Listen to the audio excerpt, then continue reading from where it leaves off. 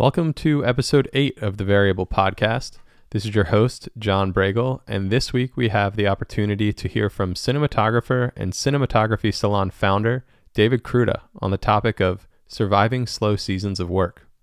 First and foremost, I want to give a big shout out to David for stepping into this topic because even acknowledging slow periods of work is not something that most filmmakers willingly choose to do in a public forum. So if you listen to this episode and gain anything from it, give David a shout out on Instagram. His handle is @dkruta, D-K-R-U-T-A.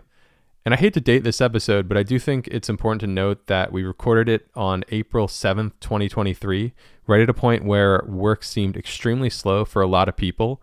I know that was the case in the variable community, which there's almost 500 members there. That was the general consensus, as well as Cinematography Salon, which has an upwards of 4,000 members, and David's conversations and awareness as well. Again, the consensus was that work has just been very slow, and it's now the end of April 2023 at the recording time of this podcast, and it still seems slower than normal. So that's just, take it or leave it, but that's our consensus in our little world. And I guess regardless of the challenges of this specific slow season, slow seasons are a constant for the vast majority of us in this industry. So that is really what's at the heart of David and I's discussion on this episode. With that said, if you want to jump straight into the topic of surviving slow seasons of work, skip to around 8 minutes or so. If you want to learn a little bit about David, his community cinematography salon, as well as a funny story about how David and I initially connected, I'll kick it off here in just a few seconds. Enjoy. Before we dive into the topic, I figured it would be fun to share how David and I first met, because we go back to, it was 2010. Something around there, yeah. And you were DITing and ACing and doing all sorts of stuff in Boston, right? Yeah, anything I could get my hands on. Yeah, and then we, myself and a friend of mine were attempting to shoot this Bollywood feature in Dubai. And David was one of the people that we brought over to Dubai. And then we got there, and then the shoot never really happened. So we all hung out. Yeah, you can explain. It's pretty funny. Well, we did what? We did like 2 or 3 days of work and just this like very informal way of like, okay, I guess we'll pick you guys up at like 8 and drive you somewhere, and then we'll shoot some stuff. And we'd all like pile into a van, and we get there, and I remember there was no water on set the first day, and it's just like middle of Dubai desert, 100-something degrees. And then, yeah, like day 4, we got up and just like all of production was not there. And we were like frantically calling them like, hey, where are you guys? And it took like 3 or 4 days for them to get us an answer. And we were just like chilling in the hotel rooms. Yeah. Yeah. And then Khalid, the other DP, and I were stuck in Dubai for 3 weeks with our passports stuck at the Indian consulate. And then we managed to go to Thailand for like a week of shooting. And then the production went over budget, and half the crew got deathly ill. And that was the origin story for how David and I met. So it's good. It's good that we can be here and laugh about it now. Yeah, I'm still alive after that somehow. Yeah. Good lessons there. Yeah. All right. So I guess let's see here. Where should we dive in? I guess first and foremost, so for those of you that don't know David, David is a cinematographer based in New York City, and he also runs and founded Cinematography Salon, which for me, as I'm getting back into cinematography, has been an incredible resource. It's free to sign up for too. And I think there's like 4,000 members at this point? Yeah, it's like, I think it's just under 3,500 on the Facebook group. And then we have a non-Facebook version that's just over 1,000 members. It's on Mighty Network, so y'all are familiar with it. Got it. And yeah, I'll paste a link in the chat later on, or in the community to follow up to. But the thing that I found is so amazing about it is, I remember, even before I was a member in the group, if I had a question about something related to cinematography, just like a random lighting setup or a technical thing that It's given me a lot of anxiety because I have a shoot coming up in a few days. I'd have to panic and call the couple of generous DPs that I had in my phone, and see if they knew the answer. And a lot of times they'd be busy on set, so I would not know what the heck I was doing. But for the first time on a shoot a few weeks ago, I posted a question in the community, and I think within like an hour, 20 people responded with just like all these different ideas and ways to do the thing that I was trying to do. And yeah, it just gave me a lot of confidence going to the shoot. And now it's like I'm getting back into cinematography, and I'm like, I feel like I have this like virtual mentorship community that is just so generous. So again, that's Cinematography Salon. That's David's brainchild there. So Yeah, check it out. it's really cool. Actually, it's funny because I was one of those DPs you called years ago, and we talked about it the other day, where you're trying to get like a slash across like a kid's face in a elementary school setting or something like that. And I remember saying, like, why don't you just put the flag on the inside of the room to give it the hard cut? And you're like, oh yeah, that makes sense. And I bet today it would be like you post that and you have 50 different ways of doing it from all sorts of people. It's crazy. I even saw the other day someone posted in this guy about shooting in a sauna, and this guy, like this other DP, literally made a lighting grid and posted it back in the group. I was like, this is unreal. So why don't you briefly just tell us a little bit about like the origins and your inspiration to start that community? Because I think from like a mentorship perspective, it's really inspiring. Yeah, I mean, it's I'd say it's like it was originally a bit self-serving. I used to be a DIT, and my film school was essentially going on set and learning from all the different DPs that I got to work with.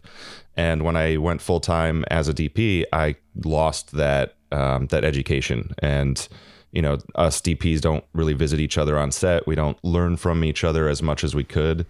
And, I'm sitting there stuck reading like American Cinematographer magazine or like reading CML. And most of the stuff was completely irrelevant to me because, I was more or less starting out, and they're in there like complaining that they, oh, we've only got like 50, 20Ks. I'm like, okay, well, that's not a problem that I'm going to come across. So I just started a little group. I think we invited like 5 or 6 people, just other DPs that I knew. And it was just a way to, privately talk about things that we wouldn't want to put out there. Like we wouldn't want to ask, oh, how do we light this thing publicly when you've been hired for the job, and maybe like your employer would see that, that would not generate confidence. And also if with other things like, how do you set your rate? Like that sort of stuff, things that, producers probably shouldn't be privy to, at least in a public forum. So that's where it started, and it just kind of like grew on its own. And I checked in a few years later, kind of having gone away from it, and it had blown up to like 500 people. So after that, started making a concerted effort and really just thinking about the community. And honestly, the community gives back so much that it's amazing to see this thing come to life. So why don't we jump into the topic of the hour, which is slower than usual seasons of work. I guess that's how I'll put it. And I'd say that's, again, for people that just hopped on, that's sort of the consensus at this moment from all the conversations I've had, David's had, and just, seeing both of our communities as well and hearing from them that it definitely is slower than normal right now. But I'm curious for you, David, like, why don't you explain to us just like your experience with slow seasons throughout your career up until this point, and like sort of how you've navigated them, and maybe how that differs from what you're experiencing now in this slower than usual season. Yeah. So I would say, with slow seasons for me, I'd say I hit like 4 major ones that I can think of. Right. And so when I was first starting out, that was like right in the middle of the Great Recession. And it wasn't too bad because I was on unemployment. I had gotten laid off from the one full-time job I'd ever held. And, it created an opportunity to learn this craft. So, I was hearing from people that were more experienced in the industry that it was really slow, but it didn't super affect me because I was basically unemployed anyway. Then I want to say, I think like 2017, I hit a period of like 3 or 4 months for some reason with no work whatsoever. And I really, I don't think I had learned enough about, disaster planning, really, like having a rainy day fund or anything. And that really kicked my ass there. So I don't know why that happened, but I was really considering leaving the industry. I was thinking of going like, let me see if I can get back into web design or app design or UI stuff or whatever. And, I made a decision at one point to just stick it through. And I really, really like pounded the pavement, changed agents, reached out to everybody I knew. And then I think later that year, things just started picking up again. And it was great until COVID hit. So COVID would be the third slowdown. And at this point, I had learned enough about, making sure I'd have a little bit of a buffer. And then that, and I'm sure a lot of people here were on unemployment and pandemic assistance and all that stuff. So, it was, I was a little bit more prepared. I wasn't like financially freaking out, which was nice. But it was a great reminder of like, okay, I've got this money sitting in a savings account while we're sitting in the middle of the biggest bull market in American history, and it's not appreciating or whatever. But now, everybody's, portfolios or whatever just tanked. And here I am able to like know that I'm going to be fine for at least a few months, Everything at the beginning of that, they were just saying, oh, like stay home for 2 weeks. Right. So like I can handle 2 weeks. And here we are, 3 years later, experiencing what I call the fourth slowdown. And so at this point, it's like, it's probably all the stuff we're going to talk about, right? Like how you cope with it and, having a little bit of a backup and a buffer and like, what do you do work-wise that might not be your listed profession, but it might be adjacent, Well, how do you find yourself at this point in your career coping with this particular season? I actually feel very relaxed with this one. Mainly I think the thing here is that I have like things that I'm working on. The salon's taking up a lot of time. This has given me a lot of opportunity to sit down and build. I'm not trying to scramble bits and pieces between shooting days. So it's nice like to have the time to really dive deep into things. I think there's like the terms, bull market, bear market, and, in certain like trading circles, there's all these like mantras that float around. And one thing is like you build during the bear, right? And that's when, once things turn around again, people will be like, oh, where did that all come from? Right. Cause you'll be ready, instead of sitting here for months and months and just not doing anything and freaking out. Do you find that you experience a lot of self-doubt during the slower seasons of work? I think basically anytime I'm not working, I start questioning if people want me to shoot things anymore. What does that look like for you? Like how do you experience that? It can manifest itself pretty vividly. I think the pre-COVID slowdown, the one I mentioned in like 2017, that was the worst one. Like I really lost pretty much all my self-esteem and I questioned every one of my skills. I was just like, I thought like maybe I had grown completely irrelevant and no one liked my style and no one liked the work I did. Maybe no one liked the way that I interacted with them on set. And it's like, I knew that wasn't true. Like I have plenty of people that I work with over and over again. They've become some of my closest friends. A lot of people that I met professionally, I just got married 6 months ago and a lot of them came to my wedding, a couple of them were my groomsmen. So it's like, I know that's not true, but I'm still sitting there thinking that maybe none of these people like me, and that's not a fun thing for anybody to go through. What's so crazy is like the power that an opportunity gives our sense of self-worth. And I say this from a place of, just 2 days ago, it had been almost a month since my last shoot. And I was sitting there like thinking all was going to hell and like disaster planning and thinking like, oh my God, do I need to go back to the city? Do I need to do this? Just thinking about a million things. And then multiple opportunities came through in one day. And then all of a sudden my whole mentality and energy and everything shifted. I'm like feeling like a good husband, a good person. I've got energy again. And it's just amazing how much weight we put on opportunities. For me, it's a lot related to self-worth for sure. I mean, I think that brings up a really good point, right? Like, why do we feel this way? Yeah. And, what drives that? And I think more so than most careers, we really derive our identity from our jobs. Mm-hmm. And so when we're Mm-hmm. not doing our jobs, we feel like we don't have an identity.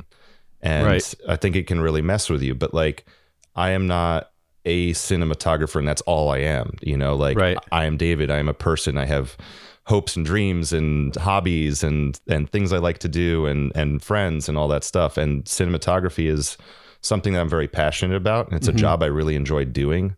But at the core of it, like that's not who I am. Mm-hmm. And getting over that hump to recognize that and say, okay, I am this person. I am not this job. I mean, I still, part of me still feels that, but Right. it's something I've Right. been working on for years so that I don't feel like that every time the work stops. When did you get over that identity hump? Let's call it. Um, I'd say it's probably like since like maybe just before COVID, I would say. Mm-hmm. I think part of it maybe there's a few different places, but throughout my career, I've kind of gone up and down with the creative stuff, feeling Mm-hmm. like I'm, creatively fulfilled and I'm doing stuff in a way that I feel is true to like my art or whatever, however you want to Mm-hmm. say that. And how would I put it? Like I realized that I can't, it's a very frustrating thing in this field where you can't like go out and just practice your craft, Mm-hmm. right? Like I could get up in the morning and I could draw or I could paint, I could, if I had a guitar or whatever, if I was into music, like I could get up and play the guitar. Mm-hmm. But I can't like get up and shoot, or at least not on the level that actually would feel like I'm practicing my craft. Hmm. Like I have a camera, I can go run around and do street photography, but that doesn't feel like real practice to me. Like to me, it's for lack of a better term, I mean, it's painting with light, and Mm-hmm. for that Mm-hmm. you need power, you need a set, you Mm-hmm. need you need a grip and electric crew, you need a camera, you need Mm-hmm. all this stuff. So before you even go out and start like being this identity, it's like Mm-hmm. 10 grand if you were just to do it yourself. Yeah. Which I don't recommend doing if that 10 grand is your buffer zone. Right. Right. Yeah, I agree with you in the sense that it's hard to practice at the scale in which we want to be working, and if we're not practicing communicating with the crew and all the technical components, yeah, it's yeah, that's expensive. 100%. Yeah. So I think for me, it was really just like finding other ways to still be creative. I Yeah. got into 3D, so I've been doing that a lot, and that's been a lot of fun. Because it feels like I can set up a scene and I can light it with, lights bigger than I've ever used in my career and probably bigger than even exist. So you can create these epic scenes and it just kind of keeps the creative juices flowing. Um, you know, Getting into drawing or like whatever, Mm-hmm. any sort of like artistic expression, focusing COVID, for example, I did a lot of cooking, which Okay. wasn't great for my waistline, but it's something that brings me a lot of joy. So Mm-hmm. Mm-hmm. getting to do that was a lot of fun. I think it's just awesome in and of itself that you found ways to stay productive. Because I know how paralyzing it can be when the work gets slow. With like the self doubt can get crippling to a point. At times, for me, it's like, I mean, I'm pretty good at snapping out of it at this point, having gone through a lot of slow seasons and done a lot of like self work, I guess you could say.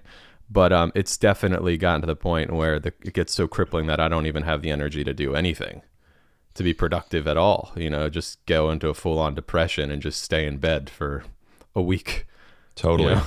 Yeah. Oh, I've definitely been there. You're in the same pair of PJs for a week, and it's like 10:30 in the morning. You're like, I guess I'll go down on 11:30. Like, who cares? Like, Right. nothing matters. But productivity, I remember I was working with a life coach. This was, I think it was like 7 or 8 years ago, and I was in like a pretty big slump. And, she really encouraged me, well, for one, to sign up for the gym, because I'd never gone to the gym, or I rarely ever went in my 20s. And she's like, just sign up for the gym and just walk to the gym. You don't even have to go in. Just walk to the gym and put your hand on the door, maybe don't even do that, and then you can just walk home if you don't want to go in. But like those types of little steps for me in my own journey have been really just good at getting the juice flowing, I guess. Mm-hmm. Just to stay productive and kind of snap out of these like darker seasons. Oh, totally. Yeah, so when a lot of the COVID restrictions lifted, I'd say, what was this, like end of 21, it was kind of like, okay, we're kind of all going back to the city, we're going back to work, et cetera, et cetera. At this point, I had gained probably like 35 pounds since the start of COVID. Wow. And prior to that, I was going to a kickboxing gym. I was lifting like 3 times a week and, in generally good shape. And it just like all went away when COVID hit. Mm. And I remember looking at a picture of myself like right before New Year's Eve of 21 going into 22. And just seeing like, just the red bloat from, a year and a half of COVID drinking and eating like sourdough bread and not working out, and just this scraggly beard, and like looking at this picture of myself being like, this is not who I am. Mm. And I was like, I got to make some changes, right? Like this is not good long term. And so like what you're saying with the gym, I signed up, and for me it was like, okay, go in, just put the clothes on. Right. Yeah. And if I can put the clothes on, then I can get out the door. And if I can get out the door, I can get to the gym. And then if I'm at the gym, well, maybe I'll hit the bike for 5 minutes and warm up. Mm-hmm. And if I can hit the bike for 5 minutes, then I can hit the rower or something. Mm-hmm. And so I started realizing that, I read this thing about a 2-minute rule. And so to build a bunch of different habits, I got a habit tracking app and basically gave myself like a 2-minute rule for each habit. Right. So like the gym, I'm not going to go to the gym for 2 minutes, but if I can get on the rower for 5, 10, 15 minutes, that counts. Wanted to get into reading more. So if I can open a book and read for 2 minutes, whatever kind of habits. Mm-hmm. And what I realize is that as soon as you get past those 2 minutes, you'll often be so in it that you'll just keep going. Mm-hmm. And I find myself reading for 20, 30, 40, an hour and a half. And I've built the gym habit up quite a bit, and that's now rower, and I'm doing like a whole powerlifting program and stuff like that. And it's especially now when I have all this time, it's like the best thing. And the only thing I regret is, or I'm not regret, but like I'm frustrated with, is that I can't spend more time in the gym because my body just can't handle that much more.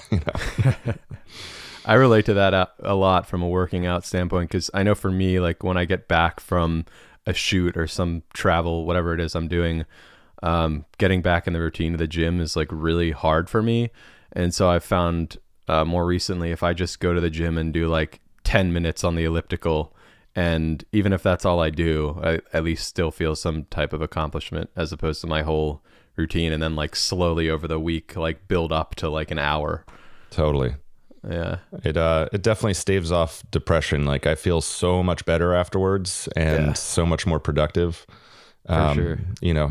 It would just be nice to have more things to do. Yeah.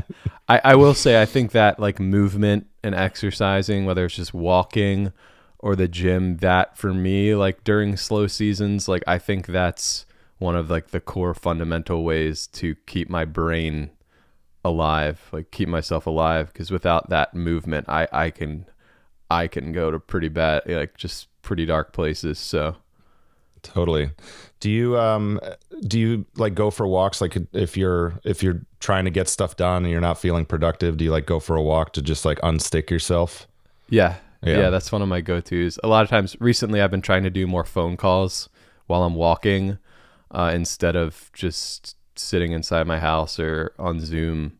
I'll just take it around my neighborhood, and that's been a good way to like mobilize. Nice. Yeah, I really find that just even going for like 10 minutes, it just kind of like unclogs things and lets you get back into it. Would you say you're at the point now in your career where you feel that you can enjoy your downtime when work is slow? I mean, I'd say I'm better prepared for it. I can't say it's all enjoyable. Yeah. Like we can sit here and talk about habits and motivation and all that stuff like we've got it all figured out. I mean, I'm still very much figuring things out. one thing that I struggle with a lot during excessive slow periods is, one of my triggers is drinking from boredom, right? So it's like clearly I'm not perfect. I'm not at the gym all day. I'm not like a food influencer or whatever, but like, okay, sure. I've got projects that I can work on myself. I've got artwork that I can do. I can read books, et cetera, et cetera. And it fills up X amount of time. And then suddenly you're like, okay, well, it's in the afternoon, it's 3, 4, 5 PM, whatever. And there's like nothing coming up. So, I think for me, it's like always trying to brainstorm ideas to like fill that time, which is hard. I mean, like jobs take up a lot of time. Suddenly you don't have that. And that's a lot of hours to fill. But like tonight, I'm going to lift with a buddy, and that's going to take me from like 5 to 8 PM. I'm going to feel great. And, I'm really looking forward to that part. Yeah, dude, my go-to thing is isolating, or I put too many things on my to-do list that are like not even really that important, because I'll isolate because I just feel like a failure, basically. I mean, I think that's what it comes down to. I'm like, oh, I can't provide for my family. I can't provide for whatever, even though that's not even necessarily true. Ultimately, that's how I'm feeling. So it's like isolate, or I'll just give myself a ton of things to do just so I feel like I'm doing something productive. And then the list goes on and on. But all these things we're talking about, like mobilizing, like these are the things that are these are the things that are helpful. Yeah, for sure. I really like going to see movies by myself. I'll say that. And now that Movie Pass is back, I know that. I'm on the train for the third time. Let's see how much we can milk them for before they go under again. Yeah. Wow. I remember that was great a few years ago. Yeah. No, I went and saw, I saw Cocaine Bear a few weeks ago, and that was just a terrible waste of time. I don't recommend anybody see that, but, I'm going to go see John Wick at some point. And, part of that is also just like appreciation for the craft. I think, during COVID, I got pretty apathetic about things, and I just watched a lot of like reality cooking shows. And so now I'm like rediscovering my love for movies and storytelling and filmmaking and all that. So, going by yourself for an afternoon, like that's totally cool in my book. Yeah. I'm wondering, like, what would be your ideal way to deal with slow seasons? Like if you could anticipate, like a 3-month slowdown or something coming in advance, like what would that look like for you? How would you spend your time? Yeah. Is that a valid question? Oh, totally.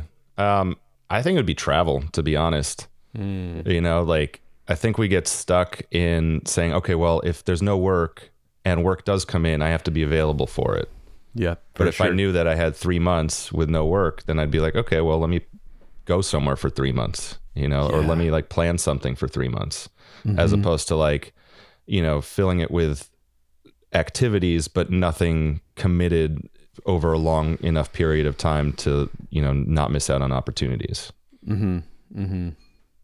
Yeah, I just did. I relate to that 150%. I'll just sit at home and think like, well, why should I spend money if I'm not making money? So just make all these excuses to like not find ways to enjoy myself outside of the daily routine, I guess. Yeah. But recently I told myself, you know what, I'm going to be proactive. And so I went to New York City for 2 weeks and just allowed myself to like, I think the trip altogether, because I had a friend that I stayed with, ended up being probably around like $1,000 for the 2 weeks. And it was great. And I knew like if a job popped up, I would just travel out of New York and go to wherever I needed to go. But in the past, I would hesitate scheduling like a 2-week trip, for networking. I've never done a networking trip in my life. And, but it was really great, and I'm hopeful to keep doing it. It was great to see you. Yeah, it's great to see you too. First time in like 7 years or something. Yeah. But that is, I think you hit something that I'm sure a lot of people relate to. We'll dive into it when we open up the Q&A too. just like planning things to enjoy your free time more than just like an afternoon even. And I wonder like what the resistance or the hesitation is it strictly financial for most people, or is it just because you feel like you don't deserve it, or because you're scared to go away, or probably a mix of like all those things, you know? Yeah. I mean, I'd say it's probably mostly financial for most people. Yeah. I think that's the scariest part. And I know for a fact that a lot of people don't have, rainy day funds built up. Right. I have the DP buddy, and he's like, "Oh, I spend all of my money on like golf and my car." And I'm just like, "So what happens when you don't work for 4 months?" He's like, "I don't know." so, Right. so it's Right. just like, that's not. I mean, that honestly seems way more stressful than cutting out like a couple of car payments and saving that up. Right. Which this whole topic about money and like thoughts around saving, just generally, it's something that I remember I used to get people calling me from my film school, and when this was probably like my first 5 years in New York City, just like asking for advice. And I haven't thought about this in a long time, but my number back then when I thought about it was like, try and save up to 7 months of overhead before you move to New York City. I don't even know how I remember that, where that came from. But yeah, I'm curious what your thoughts are around like trying to save or preparing financially for slow seasons. Yeah, I mean, I think people should do it. I think it would Yeah. alleviate a lot of issues. Anything from the stress that it gives you to like the anxiety and the breakdowns. Also for like a general kind of industry thing, if there is work and a lot of people are like very desperate, then it just feeds the whole race to the bottom thing. So it's also like a solidarity thing to be prepared for slowdowns, I would say. Yeah. I think practically speaking, having 3 to 6 months of expenses saved up and knowing how you can dial back your spending would be just like a great thing for people to just do as an exercise and really think about that. Because I will say, like, the first time I ever had that and I had to draw on it, I was so thankful that, like, Yep. it's like, sure, I was a little anxious in general, but that's what it's there for, to bridge those gaps, Yeah. Yeah, that's how I felt, even just as I'm getting back into the industry again and having some money saved. I was really hesitant to like going into it, but I realized, like you said, that's what it's there for. So Yeah. so yeah. But would you say generally, from your awareness in your community and just conversations with others, is 3 to 6 months, is that like the standard thing you hear? Because that's about what I hear too. Yeah. And I mean, it's whatever your comfort level is, right? Right. So, I personally, I want to be up in that like 6+ month thing just in case, but that's just me being paranoid. Like I mean, aside from COVID, which is like a once in a generation or once in 3 generations kind of thing, I've never experienced more than like 3 months of slowdown. So, for me, it's just like having extra buffer, and Right. that's just my own like risk tolerance and all that. What about what is your like standard yearly slowdown look like? Or do you experience like a standard yearly slowdown around winter seasons? Because that seems to be a common thing for most filmmakers. Yeah. I'd say potentially between like Thanksgiving and Christmas. I think after Thanksgiving, you might get kind of like the last hurrah for the year. And then I'd say basically like December, January is pretty dead. And on a regular schedule, things start to like pick up again in like February or, late February, early March. I also find like middle of summer to be fairly dead too. It's, like around July, which is great. Like take the time, go to the beach, see your family, that sort of thing. But yeah, I mean, I always think that like, okay, I know it's probably going to be slow in July. It'll definitely be slow in December. It'll absolutely be slow in January. So let's plan for those months. That's also where I plan vacations, that sort of thing. Like January is a great time to go, go somewhere tropical and like cut the winter in half. So you don't just get like one long, shitty, depressing season. Assuming you use Instagram, Mm-hmm. Do you? How do you respond or deal with photos of people working and doing really cool stuff when you're sitting at home not working? Yeah. Like all the hashtag set life and like day 3 of whatever, like that sort of Yeah. stuff. I actually fairly recently, I thought that some of like the depressive stuff, lack of motivation and lack of focus was just coming from like the general slowness. Mm-hmm. But I decided to experiment and I got an app. Let me see if there's an easy way to show this. So I got an app and you can see here, right, that Instagram and Reddit are blanked out. Ah, okay. And so if I click on one of them, it says, is this important? Hmm. And then if I say, yes, it's important, it'll take 5 seconds to open the app. And then it'll only let me browse for 7 minutes. Hmm. And what I'm realizing is that without the constant like notifications and like nagging from these apps, I've like my mental health and motivation has like gone through the roof over the last month and a half, which is really bizarre. But I just like feel like more at ease with everything, and I don't feel like I'm not feeling like the phantom vibrations in my pocket and all that stuff. But I realized like very quickly within the first day, I realized how many times I was like mindlessly clicking on those apps. And my finger would go to it and it says, is this important? I'm like, no, it's not important. I'm just here because whatever. Yeah, what's the app? Joe's asking. I'm curious too. The app is called, hold on, it's over here. It is called Screen Zen. I like that. Yeah, and you can do things like, you can add like different apps into different groups. So different like levels of blocking for different types of apps.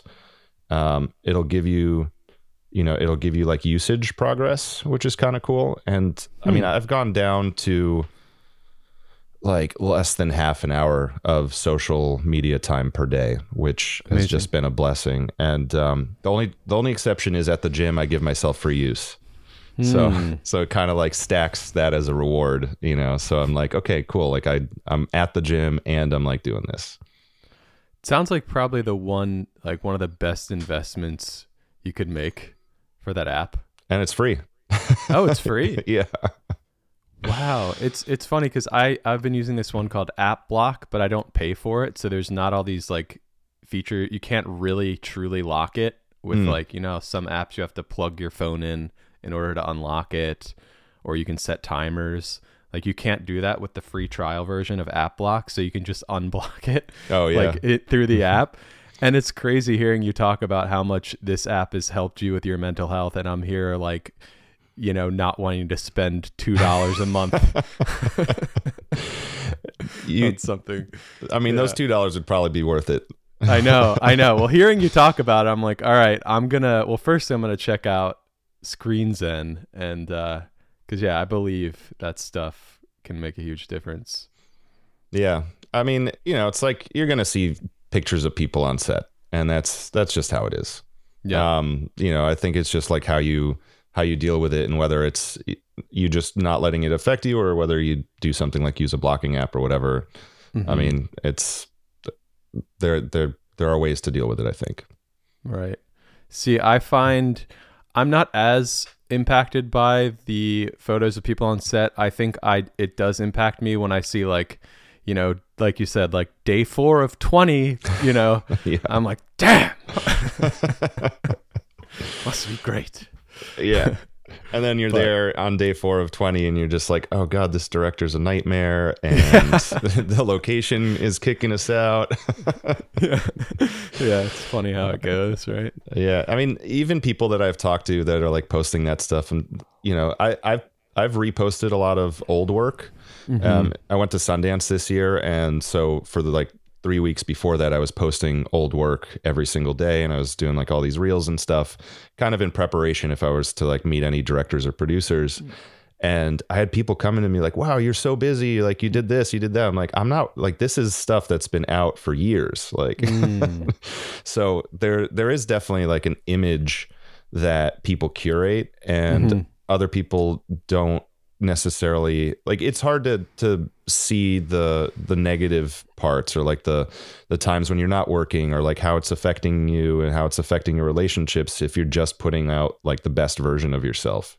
Right. And I think that's Right. just social media in general, like why it affects people so negatively, because you know they see people living these perfect lives, and they compare it to their own, and they know all those negative things that are happening in their own lives.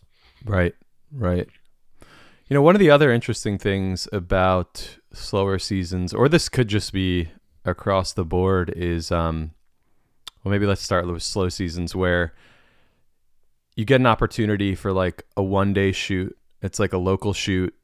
Maybe there's no prep or whatever. Say it's 1 day thing, but they want to book you like 3 weeks to 4 weeks out. And you know that there's the opportunity that a longer travel job or a longer job is going to pop up with possibly someone that you've wanted to work with for a long time or whatever, you know, the thing that there's always like a better opportunity lurking out there in the distance. I know that's something that I've definitely struggled with in, I guess, feeling in like this slower season of work. It's like, do I commit to this thing or do I say no? And do I be more patient and just hope that something better is going to pop up? How do you deal with that type of situation? Yeah, I mean, you're right. This isn't just a slow season question. Yeah. You know, I think there's a few things, right? Like there's actually a buddy was asking me about it just the other day, where do you take the job that's a sure thing, or do you keep holding out for the job that might book you? And there's no right answer. You know, I think you kind of have to go with your gut, but I also think you have to remind yourself that no one job is going to make or break your career. And, you know, I think as long as you can sleep at night knowing that like, okay, maybe I lost out on that job, but I still did this one. I still made money. I got to feed my family. I got to shoot something, et cetera, knowing that, you know, maybe the other one is like, okay, sure. Maybe it's better. Maybe it paid a little better, but they weren't ready to book until the last minute or something. Right. Right. So it sucks if you lose out on that, but if you lost them both, would that be a better position to be in? Right. And so sometimes you just take what you can get as opposed to, you know, holding out hope because you don't know if it'll happen. For sure. For sure. Now, I think I have maybe one or two more questions before we open it up to the community at large here. As far as your observations with like your community, Cinematography Salon, how have you observed everyone there dealing with slower seasons of work? Well, I think that's the really amazing thing about that community is that people are able to be open about it. And so now we've seen numerous posts where people come in and be like, hey, you know, like I feel really weird posting this, but I've been like super slow. Is anybody else slow? And that just kind of opens up the opportunity for that kind of discussion. And so people start posting, oh, I'm slow too. Like, okay, thank God it's not just me. You know, it's like kind of goes back to the social media, like perfect life thing. Yeah. You know, where you're overthinking where you're at. It's like, yeah, I know some people are working, but most of them are, you know, I'd say like at the very, very high end of things. I think a lot of that like low to medium level work is, you know, not really around. I think the changing marketing landscape is messing up things and, you know, a host of other reasons, but you know, it's not just me. It's not just you. It's not just the 8 people that I'm looking at right now. It's a large part of this industry is just dead right now. And, you know, it's none of our faults. You know, it's like, it's not that we suck. It's that there are forces greater than us at play here. Right. Right. Yeah. You started to talk about something that was, I think one of my last questions was like, what factors do you think are contributing to the current slowdown? I think it's hard to say. I've heard everything from an oversaturation of content. You know, I've heard, a buddy of mine was saying that he was talking with some folks at Disney and they just have way too much content. So they're cutting back on, you know, what they're doing. They might be paring down their whole streaming platform. I know Marvel just announced that they're going to slow down the pace of production because they're just coming out with too many Marvel movies. And I'm very thankful for that, to be honest, because I'm just so marveled out. There's the impending writer's strike, which doesn't affect people like me directly because I don't really shoot like TV or anything. Right. But indirectly, it will affect a lot of people because all those people working on TV are now also going to come into the same labor market that we're in, and it'll just be more competition for less work. So, so I think that's a thing, impending recession fears, and then probably not directly related to the slowdown now, but I do think this is coming sooner rather than later, that AI is going to start eating content from the ground up. And so I think the first people at risk are like the influencers and like the low hanging fruit in terms of like technical ability and whatnot. I know you're really into AI right now, and it's something I don't know, probably for better or worse, haven't really delved deep into. But when you say it's going to, what'd you say? It's going to start eating up all the work? I think it's going to start eating content from the ground up, right? Like a lot of like the ads that you'd see on Instagram, like they're so, that's what a lot of these companies are doing. They're going straight to web. They're doing vertical video. They're doing TikTok. They're doing this. They're doing that. These are things that are very, very easy to put together. Like if I have an iPhone and a product, I can go and shoot one of those ads right now. So to then have, like your brand manager at whatever, like Coca-Cola, just type in like, imagine, a kid running through a field with a Coca-Cola, and then like put the logo on the end and it generates it. Like, why would you then even hire an influencer to do this? Right. So I think we'll start seeing an erosion from the bottom. But I do think that much in the same way that like digital cameras democratized creation, content creation, I hate calling it that, but it democratized that even up into like higher levels of filmmaking.